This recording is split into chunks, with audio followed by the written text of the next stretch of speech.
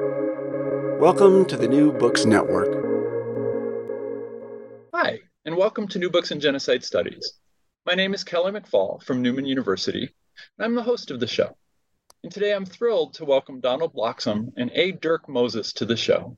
They're the editors of a terrific new book, a volume titled Genocide: Key Themes. Both Donald and Dirk are familiar figures in genocide studies and on the New Books in Genocide Studies podcast. Donald is Richard Pear's Professor of History at the University of Edinburgh, and he joined me for a conversation early in the history of this channel, almost 10 years ago, about his, at that time, new book, The Final Solution to Genocide. Dirk is the Anne and Bernard Spitzer Professor of International Relations at the City College of New York and a senior editor for the Journal of Genocide Research. And I've not myself had the pleasure of talking with Dirk before, but about a year ago, he talked with my co-host, Jeff Bachman, about his book, The Problems of Genocide: Permanent Security and the Language of Transgression. Dirk and Donald, thanks for joining us. Welcome to New Books in Genocide Studies. Good to be here. Thanks very much for having us. So, and I guess I'll ask Donald to start. This book emerges out of kind of a similar project. The Oxford, or maybe emerges is not the right verb, but responds to, is in conversation with an earlier volume, the Oxford Handbook on Genocide Studies, published in 2010. I'd like to start, Donald, maybe you could say a little bit about that book and what it was for, and how the present book emerged out of that, or in response to it, or in conversation with it. Yes, well, thank you. As you say, the handbook's now unbelievably 12 years old, and at the time we wanted to produce something that was quite comprehensive, whilst at the same time also trying to have a distinct sort of historical take. So it was a combination of essays on different disciplinary perspectives, but with a foregrounding of historical, of case studies written by historians, and a series of conceptual essays too on topics like gender and genocide, ethnic cleansing and genocide, the state and genocide, genocide and memory, and so forth. And then a series of essays also on responses to genocide in the international community, legal, political, and so forth. And so we were hoping to hit a number of different press a number of different buttons there, and the book's generally been very well received, I think, and it has this kind of somewhat encyclopedic quality, and we were very pleased with, especially I think the way in which we tried to address genocide across time, thinking about changes and continuities in different temporal as well as spatial contexts, and it's a very large book, though, as you anyone who's picked it up will realise. A very weighty book. It's about 700 pages. Oxford University Press, who published it, wanted us to produce something which built on it, but was more portable. And asked us, in the first instance, I think they invited us simply to republish revised copies of some of the essays, and a number of the essays in there, roughly half of them are upgraded versions, updated versions of essays that appeared in the handbook, but they're all about the other half are freshly commissioned for this book itself, Genocide: Key Themes. And I'm looking at it now, and I think the driving idea here, while the handbook was an attempt to be quite thematically comprehensive, we also wanted it to be not historically comprehensive. Of course, nothing could ever be that, but certainly, historically very broad ranging in terms of its case studies. The new Genocide: Key Themes book, we just left case studies out of it entirely. Firstly, because that's the area in which so much new work being done all the time. You can't keep up on that, and it would, again, it would mean this book was even longer. And the whole idea of this would be that this book was significantly shorter. It comes in at about 400 pages. Very nice paperback edition, very reasonably priced. But the idea here really was to make it entirely thematic, so we could dig out a number of the essays and update them. Ones I mentioned before: genocide and gender, genocide and state. We also managed to commission some that we tried to commission for the handbook in the first place: genocide and war, genocide and empire. But for various reasons, they'd fallen through at the time. So it was a really great opportunity to get back to those, and then also feed in areas covering scholarship that had really sort of progressed in the meanwhile between 2010, when we published the handbook, and now. So we've got some really excellent new essays on subjects like predicting genocide, and an essay on the absence of genocide in the presence of risk, i.e., negative case studies when genocide does not occur. Essay on ideology and genocide, as mentioned, genocide and empire, genocide and war, genocide and the limits of transitional justice. Dirk entirely, but he can talk about that himself, rewrote his introductory essay to the volume. And so, yeah, this is a conceptual collection. And the strength here is that all of the authors for each of those chapters draws on a whole range of cases. But we really want to foreground the concepts here to kind of excite the reader, but without overwhelming them. And that's what I hope we've achieved. And you say excite the reader. Who's the audience that you were aiming for?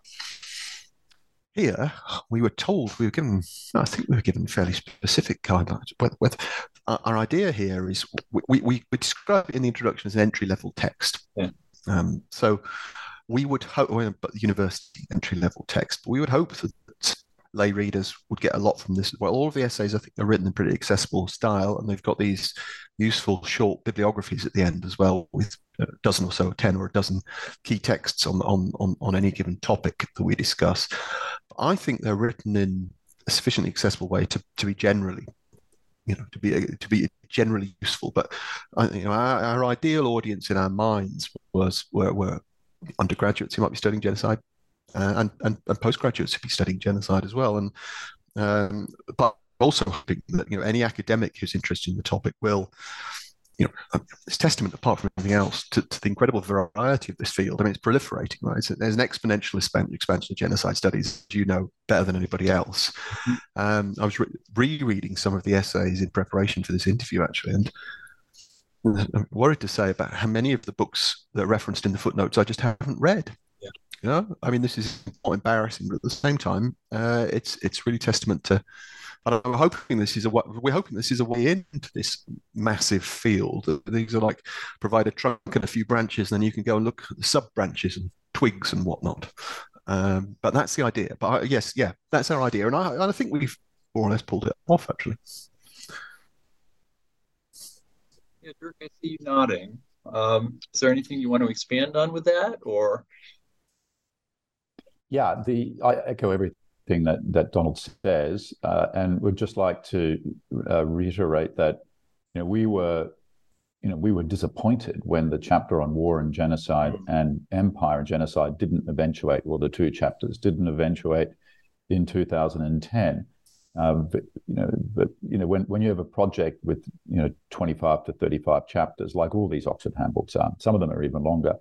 There's always a couple that don't make it because people have complicated lives, and in the end, they don't deliver. Then it's too late to commission another one. I mean, these are the kind of the backstories to a lot of edited volumes. And so we were very happy when Oxford agreed, somewhat with some arm twisting on our side, actually, that we wouldn't just publish an abridged version of the handbook, to be sure, updated, but actually could add as many new chapters as we thought was necessary to give the volume intellectual integrity. It was also an opportunity to add some diversity in terms of authors along various axes, which, looking back now at the original one, was somewhat lacking. But our sensibilities have improved a bit since then, I think. And also the field, there are just more people in the field now than there were. You have to understand the original book, or the handbook, was published in 2010, but it was in planning for years before. So the lay of the land is very different from 15, 20 years ago. I think that comes through, and I want to poke at some of the ways that these essays are different from what might have been written 20 years ago as we go along. And obviously we can't look at all of these essays, and I'd like to group some of them together as we go. But first, each of you contributed an essay or co-written essay. And so, Dirk, I wanted to start with your essay just by reading a part of the last part of the last sentence of the essay, where you conclude your essay with a question. Maybe it's kind of rhetorical given the rest, but maybe not. And so you write, is the concept and law of genocide fit for the purpose? So what is the purpose, and do you think it's fit for that? So this is the heart of the question, the fact that I'm posing it at all, as I do in the book from which it's derived, The Problems of Genocide, which came out a year and a half ago, indicates how my own views on the matter have changed over the last 20 years. So, from around, the year 2000 until 2010 or so, I was very interested in the intellectual history of genocide to recover Raphael Lemkin, the Polish-Jewish jurist who invented the concept during the Second World War. So his very broad concept of genocide, so that it would become operable or utilizable for, say, indigenous scholarship or scholarship on colonial genocides, which I wrote quite a bit about in that period, and hosted the first conference on the subject in 2003 in Sydney. And, Donald, among others, attended this conference. So, that's going back 19 years from now.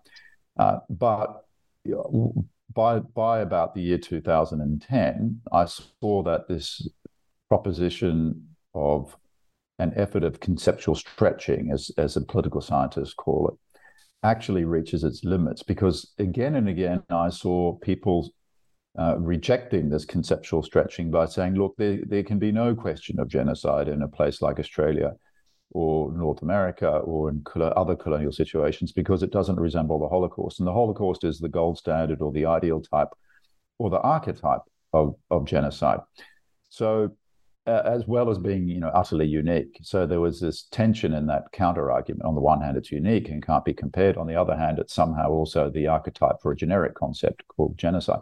So I became very interested in these kinds of arguments, and as an intellectual historian and political theorist, interested, like, where do these arguments even come from? And in fact, why do we even have this concept of genocide? Like, why don't we have another concept?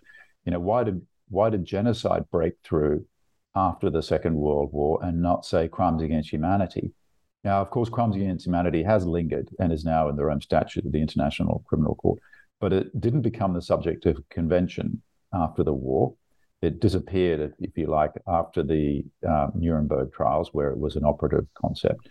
And I became interested in these rival concepts and sort of legal traditions and moral imaginations that go with them. And I came to the reluctant conclusion, in revising my own position, that the concept of genocide is, as it were, a kind of a mistake, and that we would have been better off after the Second World War and ever since in, say, having crimes against humanity, or an alternative concept, which I propose in this book mentioned before, which is permanent security. Now, we don't have time to get into that. But why is genocide not fit for purpose? It's because the Holocaust is indeed the archetype or ideal type of the concept. And so when people want to make a genocide claim, they inevitably engage in analogizing with the Holocaust.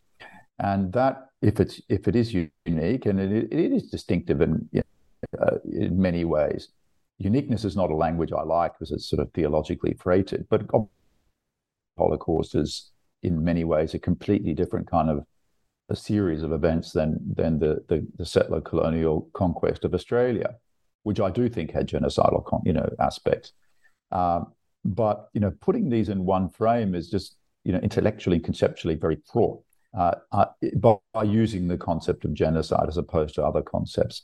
So I came to see that it got in the way because victim groups or advocates for victim groups since the war engage in sort of this fruitless analogizing and trying to shoehorn their own circumstances into the history of the Second World War, and thereby preclude the fact that all these cases, virtually all these cases, like, say, the Nigeria-Biafra War or the secession of East Pakistan from Pakistan in 1971 to form Bangladesh, were civil wars and the like, in which there was mass civilian casualties, or there were.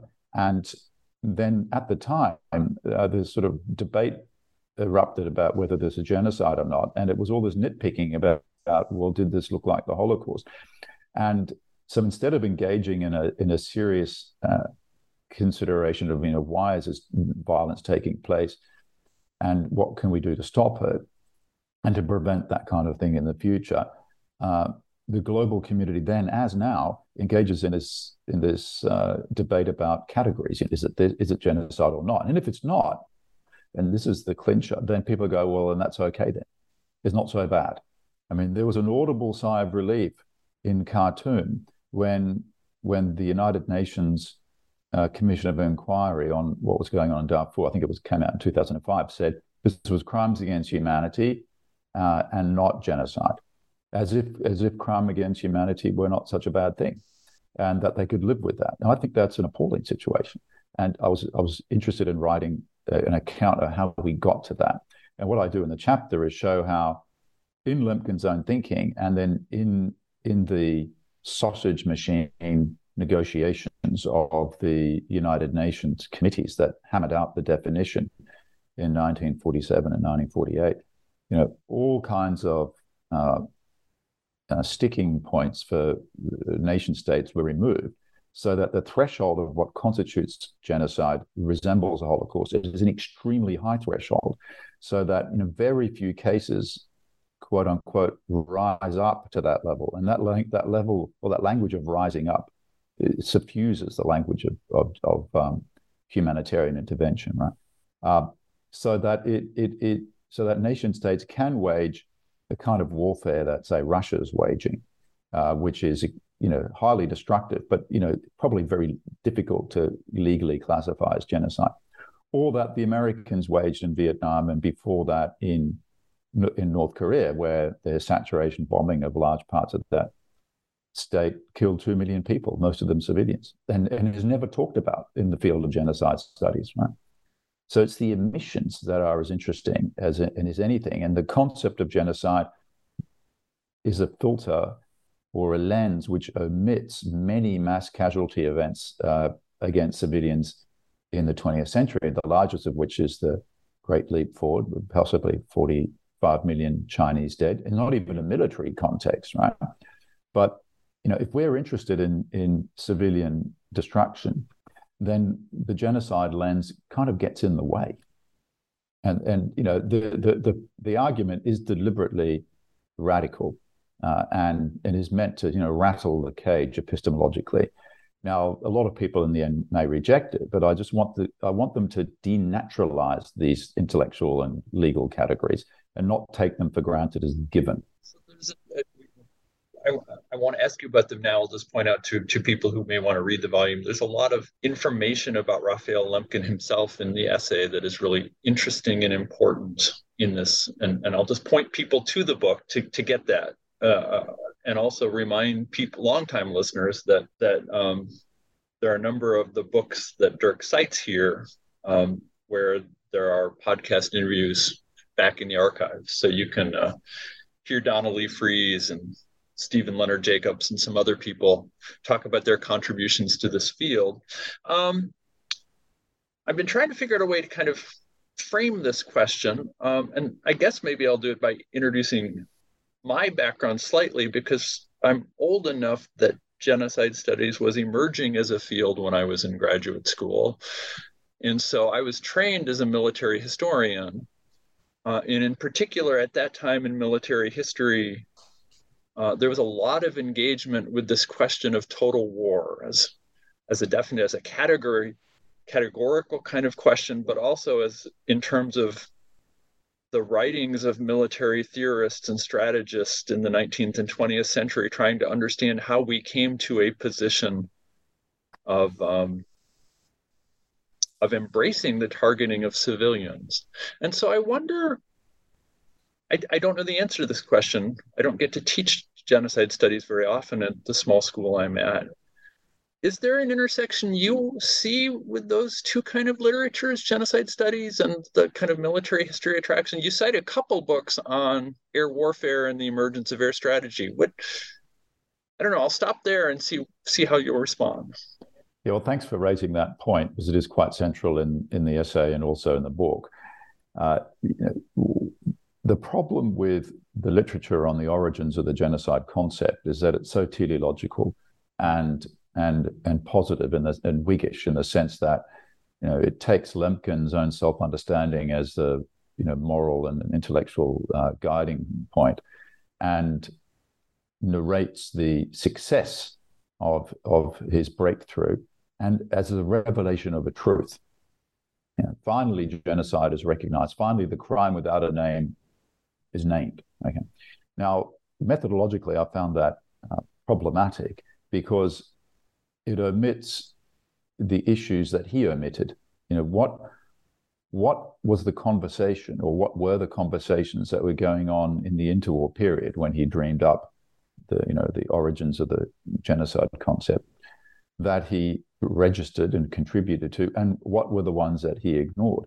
Now, the ones that he ignored are the two that you mentioned. One was the debate about total warfare, which came out of the First World War, because he had the first total warfare, at least in Europe. I mean, in the colonies, of course, the indigenous peoples, colonized peoples, had been subject to total warfare for quite a long time. But leaving that aside, within Europe, the First World War is the first experience of total warfare, and then leads to a large-scale theorization by military strategists, as well as some of the generals like Ludendorff, who wrote a book on Totaler Krieg. The other debate that emerges from the war is about, and is related to total warfare, it's about aerial warfare, because for the first time you have, by today's standards, obviously somewhat limited deployment of primitive aircraft, but people could see that this technology would quickly develop and evolve in the interwar period, as it did, and we end up with B-29 flying fortresses by the end of the Second World War, which are dropping nuclear weapons or atomic bombs. Right? That's an enormous technological development within 30, 40 years, right? And air theorists could see that where that was heading, and that it was theoretically and practically possible to destroy enemy civilians in great numbers, and very difficult to defend it. And therefore, warfare, because we're talking about the mobilization of entire societies and not just the combatants on the front, had involved entire societies. And they theorized that, why should factory workers be off limits if their contribution to the war effort is really as important as the people firing the weapons they produced, right? So all these considerations going on, which elided the traditional distinction between combatants and civilians, which was the foundation of international humanitarian law, or the laws and customs of war, which go back centuries, and which constituted for the quote unquote civilized European powers the distinction between civilized and savage warfare. One thing they always said is that we're civilized because we make this distinction, whereas these barbarians and savages outside Europe mobilize their entire tribe, as it were, and kill entire other tribes. And we have a right to rule them, and at times even destroy them if they rebel. Okay. Now, what's clear in the interwar period is that these kind of considerations break down because of the capacities of aerial warfare, and that you are waging war on an entire enemy society.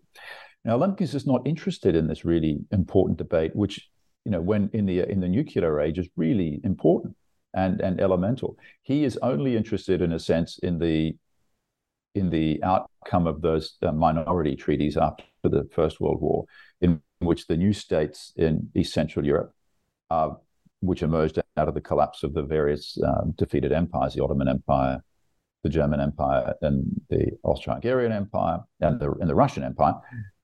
These are the swath of states from the Baltic to the Black Sea, many of which are forced to, for the price of statehood by the League of Nations, to accept these treaties in which they guarantee to treat their national minorities in a certain way, and that they are answerable to the League of Nations. So it is a violation or intrusion into their sovereignty, which they deeply resented, right? But for a Polish Jew like Lemkin, this is an extremely important feature of international law, given the anti-Semitism that he and others experienced in Poland. And it was also consistent with his own prioritization of national identity as elemental to personal identity. Right? He was a Zionist, and so his view of humanity was one of, a symphony of nations, which was a classical trope of liberal nationalism since Mazzini and Herder before him, right? So, but other forms of Jewish politics in the interwar period, like autonomism or Bundism and so forth, shared this, national view of individual identity. So him being a Zionist is actually not that significant. The significance is that he, along with virtually every other person in Europe, Jewish or not Jewish, prized nationality as elemental to human identity. And the Genocide Convention really reflects that. My view is that, well, that leaves other categories of civilians out of protection, and that they're covered, however, by a notion like crimes against humanity, right? So it ethnicizes our human ontology. And I just dispute that national identity is the first or the most important element of people's identities. I mean, maybe for some, but not for others, right? The Genocide Convention doesn't include gender or sexual identity, and it omits the category of civilians. Now, what I show in the chapter is that in formulating the first draft convention that would then be subject to debate, the Secretariat's draft at the United Nations already omitted military necessity and civilians at large as a protected category, because, of course, the Allies had been killing lots of civilians themselves, like dropping atomic weapons, right? And the last thing I want to do is create a convention which would criminalize the kind of behavior they engaged in, and wanted to reserve the right to engage. And don't forget, the British and above all the Americans had the advantage in aerial warfare and atomic weapons capacity in the late 1940s. And the last thing I wanted to do was create a convention which criminalized that. It's also the reason they pressured the parties that were negotiating the Geneva Conventions in exactly the same period, that was signed in 1949, to omit nuclear weapons. So, it's quite a dark story rather than one of heroic humanization of international law. So there's a number of ways this question comes up in this book. And I'll just point to one and ask you to kind of jump off from that. And that is in the chapter on genocide and war, where I think it's Michelle Moyd, I think I have that right. Yes, that's right.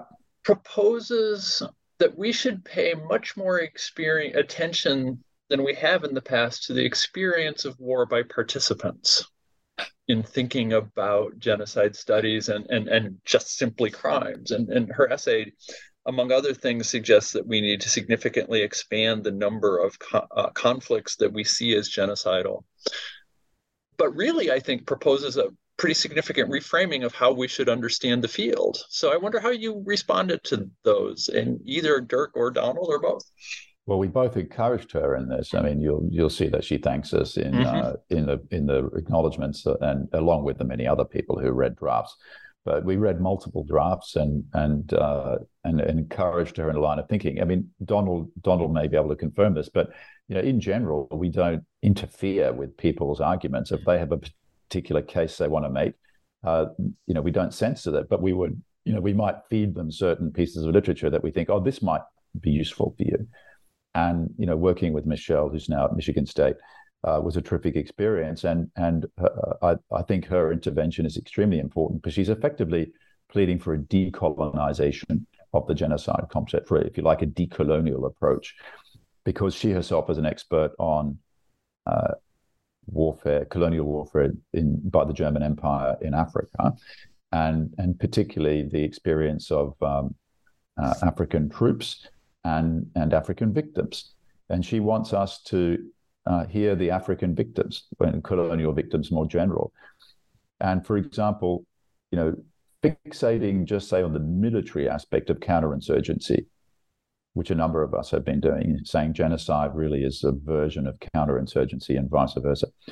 She says, what about when the formal hostilities end and colonial rule is then reasserted, but in a formally peaceful mode, but involves the abduction of children for assimilation and the virtual enslavement of populations on plantations, which dismember their families and so forth. I mean, the structural violence or low intensity violence continues unabated, which affects those communities. And by fixating just on labels, when does genocide begin and when does it end, we miss the big picture of the sort of the assault on these communities in different ways. But if we take the perspective of the victim communities, and we have a very different sense of what's going on here, and the genocide concept, at least as traditionally, legally conceived, isn't very helpful. In fact, it gets in the way. Yes, I think that one of the characteristics of so many of the essays in this book is that, and Dirk's right, we tend to let people kind of go in their own direction, and we would intervene editorially in cases which doesn't include Michelle's essay. Certainly, it doesn't include that at all. But occasionally, if we saw an element where we thought someone was being unfair to someone else in argument, or we thought there might be some intellectual inconsistency, we might raise this with the author. On the whole, we allowed scholars to run with their own take on genocide, and it's really interesting to see the ways in which different authors play with the notion in different ways, because some will remain faithful to what we might think of as a fairly conventional understanding of genocide, but then also add to their studies other instances of mass violence. So they'll keep the genocide distinction, but then look at other cases as well.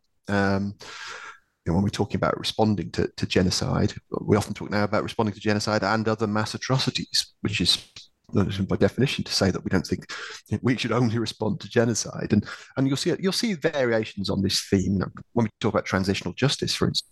Because it doesn't have to be transitional justice specifically in relation to genocide. It's transitional justice is a way of societies attempting to come to terms with violent and traumatic pasts, whatever the name we give to that violence. We'll see that kind of coursing through.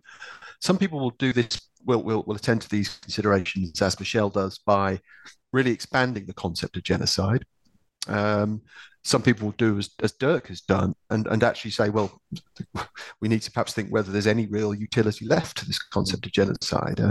And other people will just say, yeah, we're going to keep the concept of genocide, but also add some other stuff which is kind of cognate or similar to it. So, and I think each of the essays does one or other of those things, really. And we said, I think, somewhere in the introduction, we regard genocide just as a contested concept, and there's no point us positivistically trying to nail down a definition that's instantly going to become contested by anyone. We're really just using the G word, in a sense, as a way in, knowing that lots of people are interested in genocide, and it is, for better or for worse, it is this mobilization slogan, or has become this mobilization slogan, and using that as a way in, and then saying, well, okay, the fact that it's a mobilization slogan is at one side very useful, another side problematic. Do we do away with it?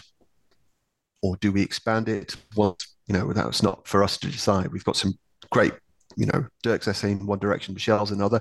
In a sense, they come from a similar sort of sensibility, I think, actually, even if their conclusions are slightly different as to what we should do, as to the retaining or otherwise of these categories. And really, I think, thinking through the book, actually, not that this is really important, but it strikes me that probably quite a bunch of people with very different political views have contributed to this book as well, and which I'm quite proud of, actually. It's a book which has accommodated a number of different political perspectives and intellectual perspectives within this. In a way, I think there's a sort of underlying ongoing argument about genocide and what it should do politically, what it does intellectually, and what it should do intellectually, and so on. So, yeah. Yeah, one of the places where I saw that kind of discussion between essays is in the discussion, or the essays, the way some of these essays address the question of the institution of the state and the primacy of the state. And so Anton Weisvent talks about the state as necessary and essential to genocide, or at least in really significant ways. There's the chapter on genocide and empire. I think Heusler and Stuckey, and I don't know, Vercini maybe, which talks about ways in which imperial violence tends to be more extreme precisely where the state has either not yet arrived or is no longer. And so I wonder, as you've read these collectively, what you can say about this question about the role of the state and state level institutions as opposed to the absence of a state or of other institutions. And just Donald, you can start, and then Dirk, can pitch in. This is a very big question. What can I intelligently say at a semi-abstract level? Well, much depends on what we take the state to define, and whether we're thinking about the state as sort of the focal point of contestation, or the state as the principal actor, whether we think about the state in its capacity as legitimating certain forms of violence as opposed to actually enacting them. As we might see those, there are different scenarios at play in each of those. Classically, we might deal with situations in Australia in the 19th century where you've got a settler society enacting violence at some distance from the state, and often, sometimes at least, with the sort of official, with the state kind of potentially objecting, what are these things, the authorities in London, parts of the authorities in London objecting to what's going on, but actually not doing anything to meaningfully impede the process, and in fact doing everything by its continued agenda to expand the logic of the process, even whilst kind of, or to press on with the logic of settlement and expansion, both in terms of people and in terms of the economics of the situation, in such a way that feeds the logic, even whilst kind of decrying the consequences. And in that sense, where do we fit the state into that exactly? Well, it's in a form of relationship with the society. It's part of a relationship. It's part of the picture. In other cases, much more obviously, the state is a direct perpetrator. And organizations under its control are direct perpetrators. When we bring in bureaucracies and we bring in militaries in fairly conventional command structures, then there's the case, many cases where we use paramilitaries. Now, I think so much of the scholarship on paramilitaries, shows how this does somehow lead back to the state. But there's often that somehow can cover quite a broad range of cases. If you take the SS, for instance, as a kind of form of, they are, in terms of their involvement within the state mechanisms, they're the ultimate professionalized paramilitaries, if you like.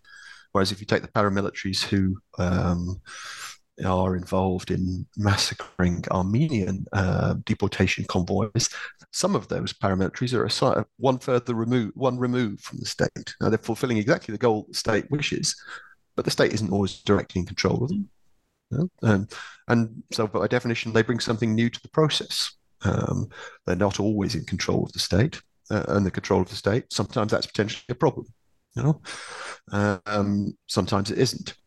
Much will depend. But it depends whether we're viewing, clearly there will inevitably be cases where the state in the form that we tend to understand it isn't there, and we can always redefine the concept of state so it satisfies the conditions of being there, but that seems like a rather circular activity.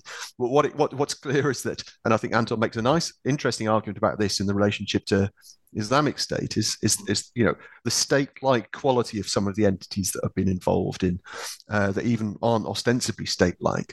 But part of this is going to come down to definition all the time. And I'll perhaps leave Dirk to touch more on a bit more on the imperial side of things. And well, you covered it quite well there, Donald. I mean, where do you stand, Dirk, on this, on state, non-state? I think, that in thinking about, I don't know, particularly, I guess, with regard to that answer, the idea about advance of state, retreat of state, and then there's some situation in the middle where it's perhaps. Yeah. Well, conceptually, it's interesting to understand genocide as formulated in the context of the Second World War, when you have the apotheosis of militarized and totalitarian states contending with one another, as well as the states in the West, and So the genocide concept is formulated in the sense the period of high modernism, where the state is on the one hand the sword and the shield. It's the perpetrator as well as the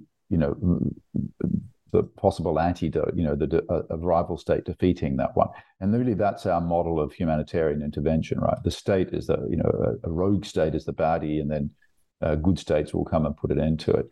But if we go back over the last few hundred years, we can see it's often company states or para-states that are committing mass violence against civilians, whether in the Congo in the 1890s, when it's a personal fiefdom of the Belgian king, it then becomes officially governed by a Belgian state, I think in 1908, after all the abuses are exposed. Or in the depredations that occurred, under the East India Company in India for hundreds of years until it was taken over by the British Crown in 1857, right? And then the adventurism of the conquistadors, well before that, mainly in the 17th century and before, in the century before. So, one can question whether there is a sensible idea of the state as it's used in the political science literature in those circumstances, right? So, we're talking about paramilitarized, companies and corporations and privateers, adventurers, and so forth, right? So I think we need to sort of be historically sensitive to that. If we're going to stick to the 20th century or the middle of the 19th century onwards in Europe, then the current vocabulary makes more sense. The essays where that comes through, it's actually the way the author, and I'm sorry, I don't know her and I don't know how to pronounce her last name, but of the essay on prediction, suggests at the end of her essay that we need to pay more attention to non-state actors and non-state origins. And so you've got two essays on prediction in this. I wonder if there is where you think we're at about our ability to predict genocide usefully, and whether usefully, what usefully means. And so, Donald, I think that's you. What did you make of these essays? Well, I'm always impressed by political scientists. I'm more slightly intimidated by them as well. And really, these questions about I think I prefer these models that are generally talk about risk, balances of risk, and kind of this one is a situation, a society that's or a state that's slightly more at risk than this state, judging by this, that, and the other character. So not an attempt at kind of specific prediction, just a kind of general risk indicators, because as anyone recognizes, there's a high level of contingent. Well, everything's in some sense contingent when you're dealing about human causation, aren't you? And what we're really dealing with here are theories of causation, aren't we? And you're always going to have this trade-off between qualitative and quantitative approaches here. And traditionally, I've been quite suspicious of some of this, of some of the kind of broader political science literature. But that's because, I suppose, when I started to study all this stuff in the 1990s, the literature there, some of it, very, path-breaking, but by definition, early literature dealing with, and yet to be refined, and kind of bivariate analysis instead of multivariate analysis, and the number of variables being not very many or being kind of crudely factored in. And now there's much more data about, and there are many more sophisticated techniques for factoring in this data, but you're still ultimately dealing with causal theories. And those of us who've sort of written about one or a couple of cases, devoted a very great deal of effort to expanding, to explaining one particular case, will always sniff a bit at these models. But nonetheless, I think there's a very great deal of very sophisticated thought going into it, and the different situations, and not just regime types, but particular situations about power struggles, particular sorts of economic crisis, particular forms of state structure and state capacity, or the absence thereof. So much, it seems to me, has been, this is when I mentioned earlier, having looked at some of these essays actually, and really thinking, oh, this is embarrassing. I haven't read this, that, or the other book, which I really should attend to. So many journals now publishing relevant material on this stuff, and we wanted the two different essays in there because one of them, predicting genocide, Holly's essay on predicting genocide, was kind of excellent to my mind survey of the state of the art in terms of the fairly conventional predictive model building stuff that's come up with that produces these sort of risk registers, and that we felt that was very much complemented by Deborah and Stephen essay on the absence of genocide in the presence of risk when genocide does not occur. Those situations where so much of the literature on predicting genocide and causation is based on what a no variance model, right? You take cases of genocide that have occurred, you seek out the causal antecedents. You say, what's this stuff got in common, right? No, at a much more sophisticated level, that's still what many of these predictive things are doing. Although others have gone well beyond that and looking at cases where, taking those sorts of insights from those sorts of investigations and then applying them to cases where genocide hasn't yet happened. And the idea is basically, when might genocide happen? Going back to what Deborah Mayerson and Stephen McLaughlin call this root cause paradigm. So you investigate a series of cases that have happened, look at the characteristics there, say what other societies are evincing these sorts of characteristics, what's the potential danger of something like genocide happening there. What about, Deborah and Stephen would ask, situations in which lots of these warning signs have been there, even for quite a long time in many societies, yet genocide hasn't happened? What do we do about that? What do we do about those factors of, I can't quite think of the word, the factors that are de-escalatory factors, factors that mitigate rather than enhance risk. How do we take into account kind of those? Because if we're going around creating early warning signals and saying, is such and such a thing there? Is this kind of economic setup there? Is this kind of, political structure there? Is this kind of trigger moment or civil war situation going on there, right? And you tick all of those boxes. Well, what if there are a whole bunch of other boxes that you haven't even recognized need ticking because they're actually mitigating factors rather than aggravating factors? So what about if there are some other kind of, I don't know, communal conflict resolution structure that we don't yet recognize? What about if there are some international, mediations going on there? What about if there are some sort of, non-governmental efforts within the society in question to turn it, and so on and so forth, and looking at mitigating factors and sort of factoring those in as kind of as kind of potentially being present in the same sort of societies where aggravating factors are present, and we just haven't had a look at those. And taking examples, and they look variously at Botswana, Iran with Baha'i minority, and another case which I can't quite recall just now, looking at cases where, as it were, some of the auguries were there for a very nasty outcome, and yet the nasty outcome hasn't materialized. And what we can learn in terms of predicting genocide from these cases where we might well have predicted an outcome and got a sort of false positive, as it were. And I will just point out, while we don't have time to talk about it, we have maybe 15 minutes left in the interview, but Jonathan Leader Maynard's essay on ideology is relevant here, and I'll point you that he was also interviewed on the New Book Network, and I think did a book launch on International Association of Genocide Studies as well, or scholars, sorry, so that you can find those there. So prediction is about how genocides begin. Intervention, and I was really struck by this framing by Alex Bellamy and Stephen McLaughlin, is about how genocides end.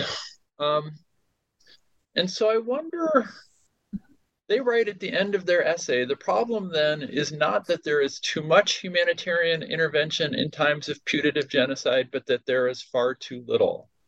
Because intervention to end genocide is so necessary and yet so rare, we commentators might help by worrying less about the damage done to international order by armed intervention against tyrants, and more about the damage done to really existing human beings when international society stands aside.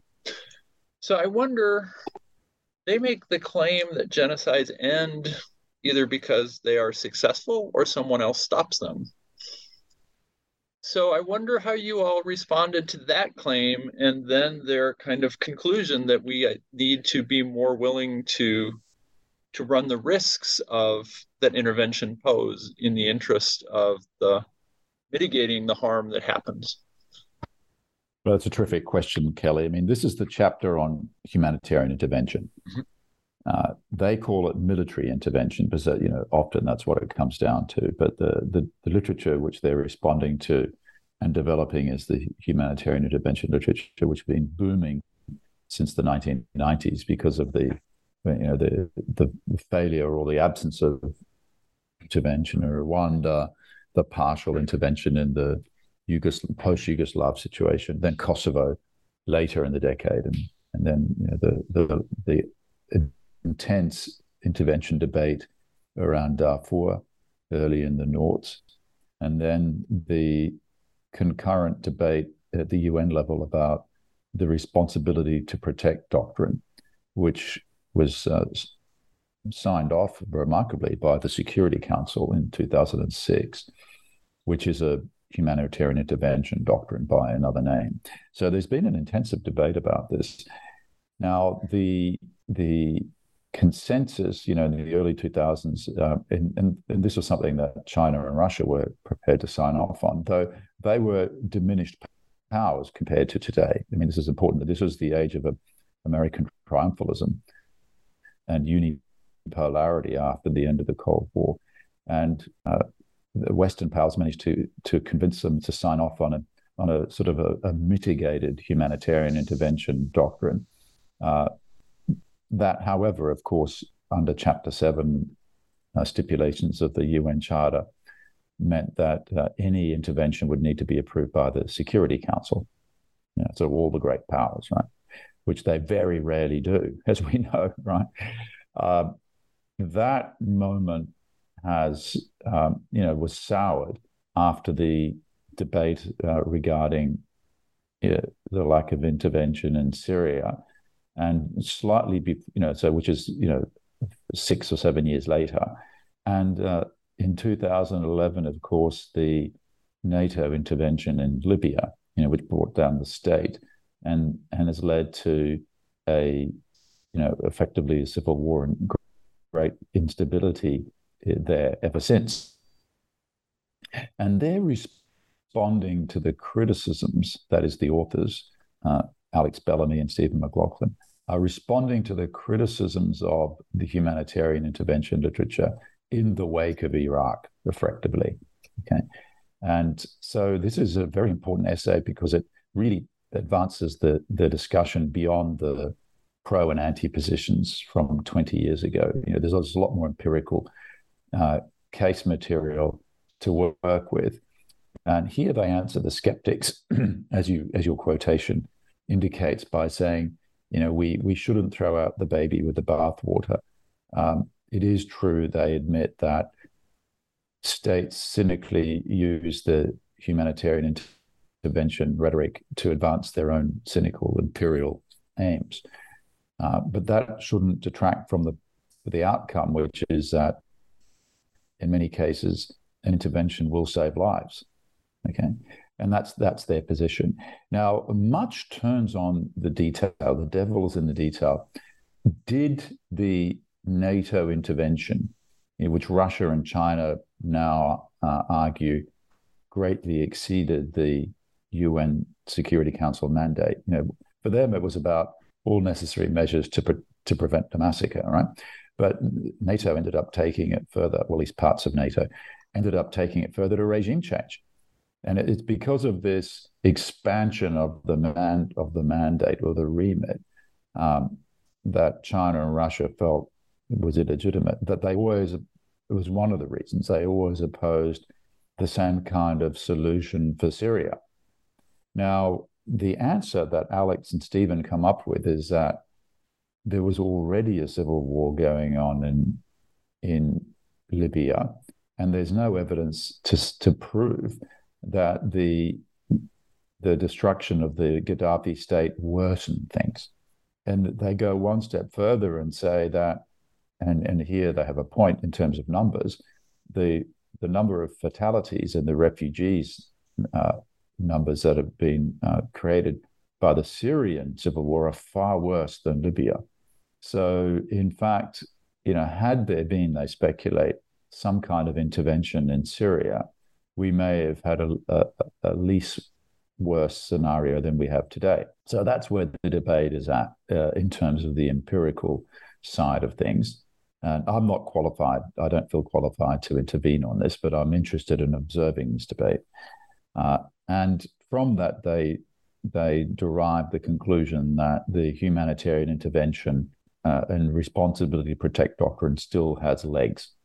Now, since then, we've had the Russian invasion, or the re-invasion of further parts of Ukraine, because of course they did invade in 2014. And that is briefly mentioned in one or two sentences here, but it isn't given the analytical weight in this chapter that I think they would now if they had a chance to rewrite it, because we know that Putin very cynically mimics the humanitarian intervention pretext of the West, for example, in Kosovo, and in which entailed the bombing of Belgrade, which without UN Security Council authorization, which Putin found scandalous. And he's right; it was illegal in a formal sense, right? And Putin uses the notion of protecting ethnic Russians in eastern and southern Ukraine and in Crimea as a pretext for a military intervention. And he's using the West's own rhetoric against, a state which was moving from the Russian orbit, this is Ukraine, to the Western orbit, in order to defend what the Russians called their near abroad, which is those ethnic Russians, as they see it, stranded in these new post-Soviet states, for example, in the Baltic states and so forth, who Russian nationalists and certainly Putin see as, beleaguered, and, beleaguered by the Baltic states, for example, or beleaguered in Ukraine and Moldova. And therefore, it's incumbent upon Russia to protect them and, in fact, engage in a humanitarian intervention. And that was the pretext that was used in, say, Georgia regarding Ossetia in 2008, and that is mentioned in the chapter. So, there are those who were less well disposed to humanitarian intervention and to the global responsibility to protect doctrine, who say that the large-scale and widespread use, or if you like, misuse of this doctrine by Russia actually destroys it. We really need to come up with a new conversation. That might be a chapter for the third installment of a book that Donald and I may do down the track. Donald, do you have a response to those comments? Well, I was thinking about your original question about the chapter itself. Well, I think that they're right that as far, at least in the vast majority of cases, it's either a question of the perpetrators finish the job, or for whatever reason decide not to finish the job, or there's some external intervention which stops it. And I think just thinking back about Dirk, of course, right about thinking about the 1990s as the crucible of thinking so much about this. I mean, not just the 1990s, but that's when it gets such force. Situations where, a lot of the debate around this seems to be very similar in tone to the debate around basic concepts of universalism, full stop, right? And the idea about, thinks back to the work of Edward Said, talking about the idea of sort of Western universalism ending up being a kind of Trojan horse for all sorts of things. Now, does that make us do away with the idea of universalism, or does that make us just challenge potential abuses of the idea of universalism? And here, do we do away with the idea of humanitarian intervention, or do we challenge various kind of abuses of the idea of humanitarian intervention? Well, I still do believe in humanity. I mean, anyone who sat aghast watching non-intervention Rwanda, or being aghast at Dutch soldiers not doing what we think they should have done at Srebrenica, must, by extension, think that they should have done more in those situations, and there are also questions about practicalities and so on and so forth. But clearly there are cases where we think more should have been done, or I think more should have been done, and that makes me believe in the idea that the integrity of the idea of humanitarian intervention. Clearly, that idea can also be suborned, just subverted. And clearly, there can be some cases of a grey area where you're not sure whether it's humanitarian or let's call it just basically imperial.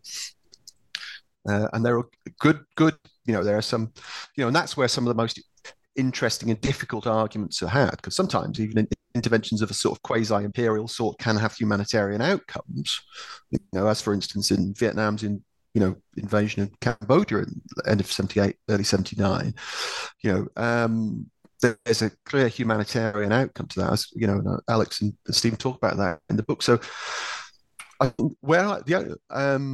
are specific case studies where we might just disagree about what's going on and the efficacy. I mean, for instance, what's his name? The scholar Cooperman, Alan Cooperman wrote a very interesting assessment of the Libyan situation and how intervention might have worsened the situation in humanitarian terms or not.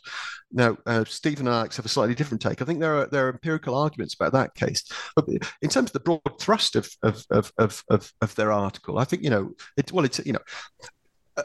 obviously I've just said I'm in favour of humanitarian intervention. I just think there are very interesting arguments and important arguments to be had about where things stop being that, and those who are critical of imperial interventions, and I'm definitely one of those too, are acutely concerned about questions of maximal consistency in intervention.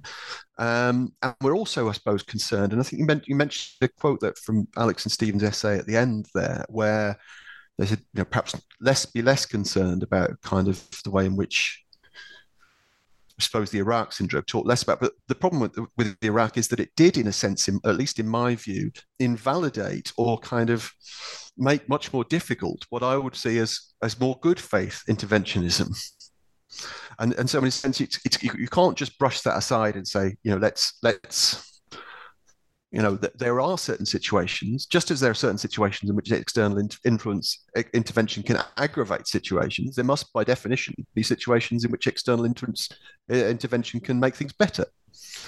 And what I really like as well is at the very end of their essay, I think it covers a lot of ground. This essay makes a lot of good points. At the end of this essay, they also talk about basically, I can't remember the very final sentence, but it's basically about the principle of doing no harm.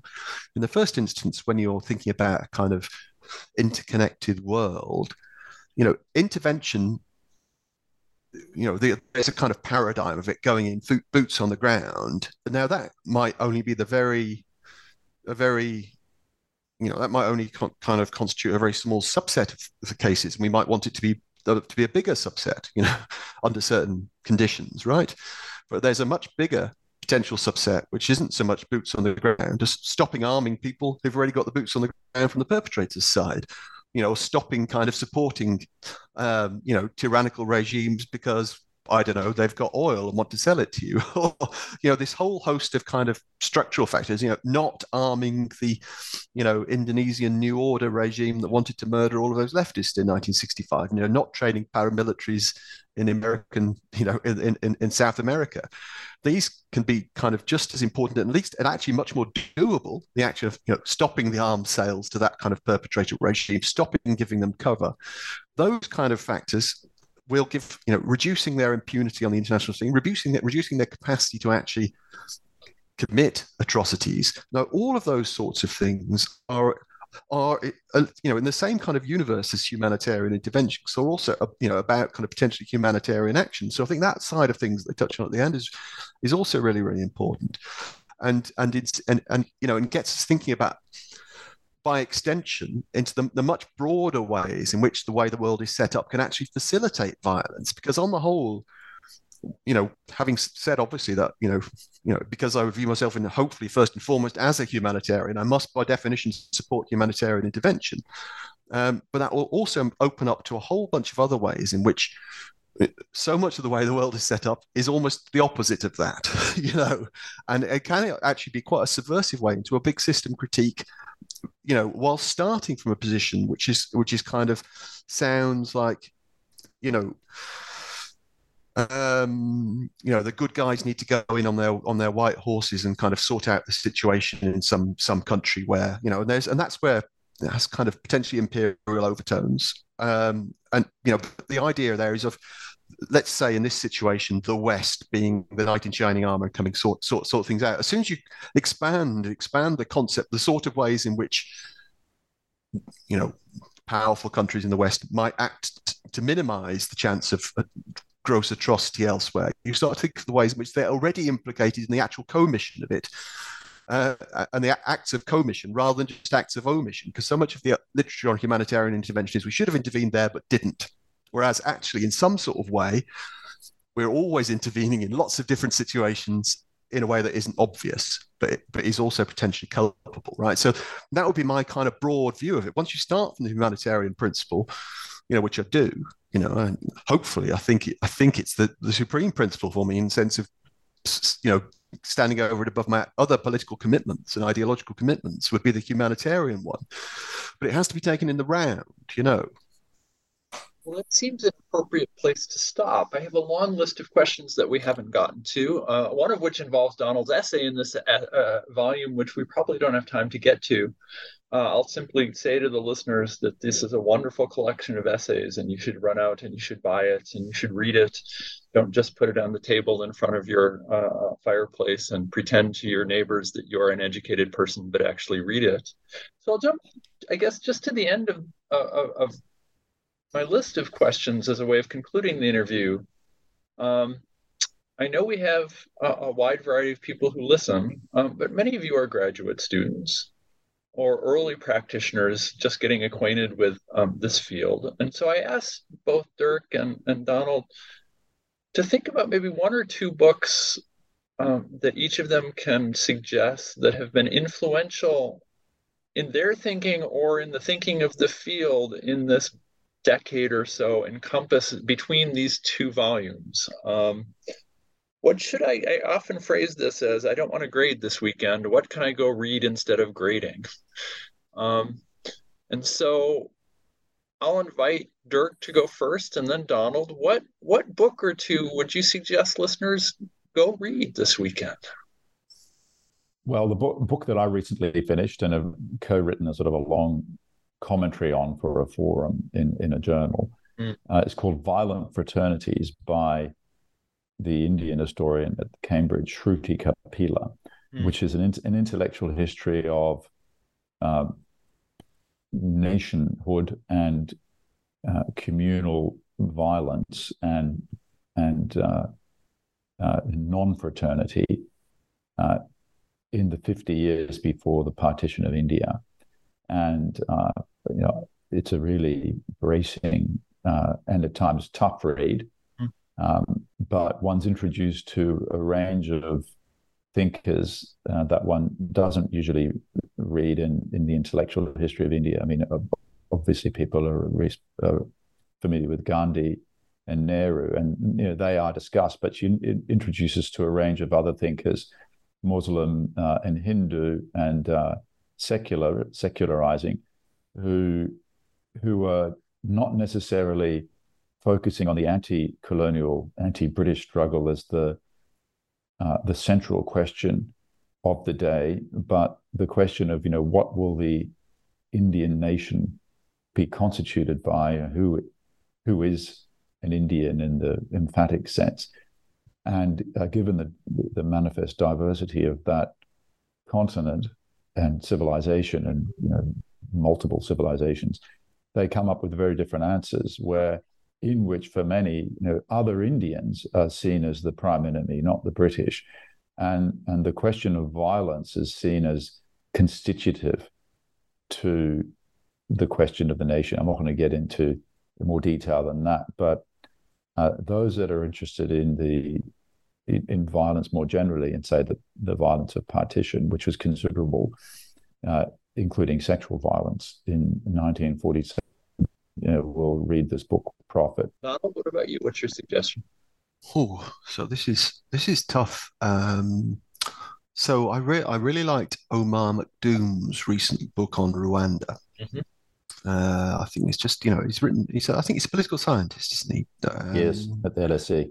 And but he writes in a way which is not too jargonized, and it's very accessible for all. But so it seems to me, and one of the many things that political scientists are really good at is really being very clear about what they're saying and what precise claims they're making. And it seems to me, it deals with this question at a number of analytical levels, and each time seems to make a bunch of incredibly acute points very, very clearly and very, very well. And I'm only a bit of a way through it, but I've been reading Uwe Ungur's book on paramilitaries as well, which I think is characteristically very good as well. One which I'm very much looking forward to reading, and I haven't yet, is Clemence Pinot's book on war and genocide in South Sudan. So that looks interesting. But I hope it's as good as it looks, because it looks really interesting. Those would be my kind of picks at the moment. Well, that's a good list, and I'm sure my students will look at me and not be annoyed that I'm not turning back papers next week when I spend my weekend looking at these books. But I wanted to say thank you very much. I know that you are prodigious in your production of new books and articles and everything, so I won't ask specifically about what you're working on next, but I do hope that when they come out, you'll be back on the New Books Network and hopefully on New Books in Genocide Studies. And until then, I wish you a great rest of the fall, and thanks so much for joining us. Thank you, Kelly. Good to be with you. Thanks very much, Kelly.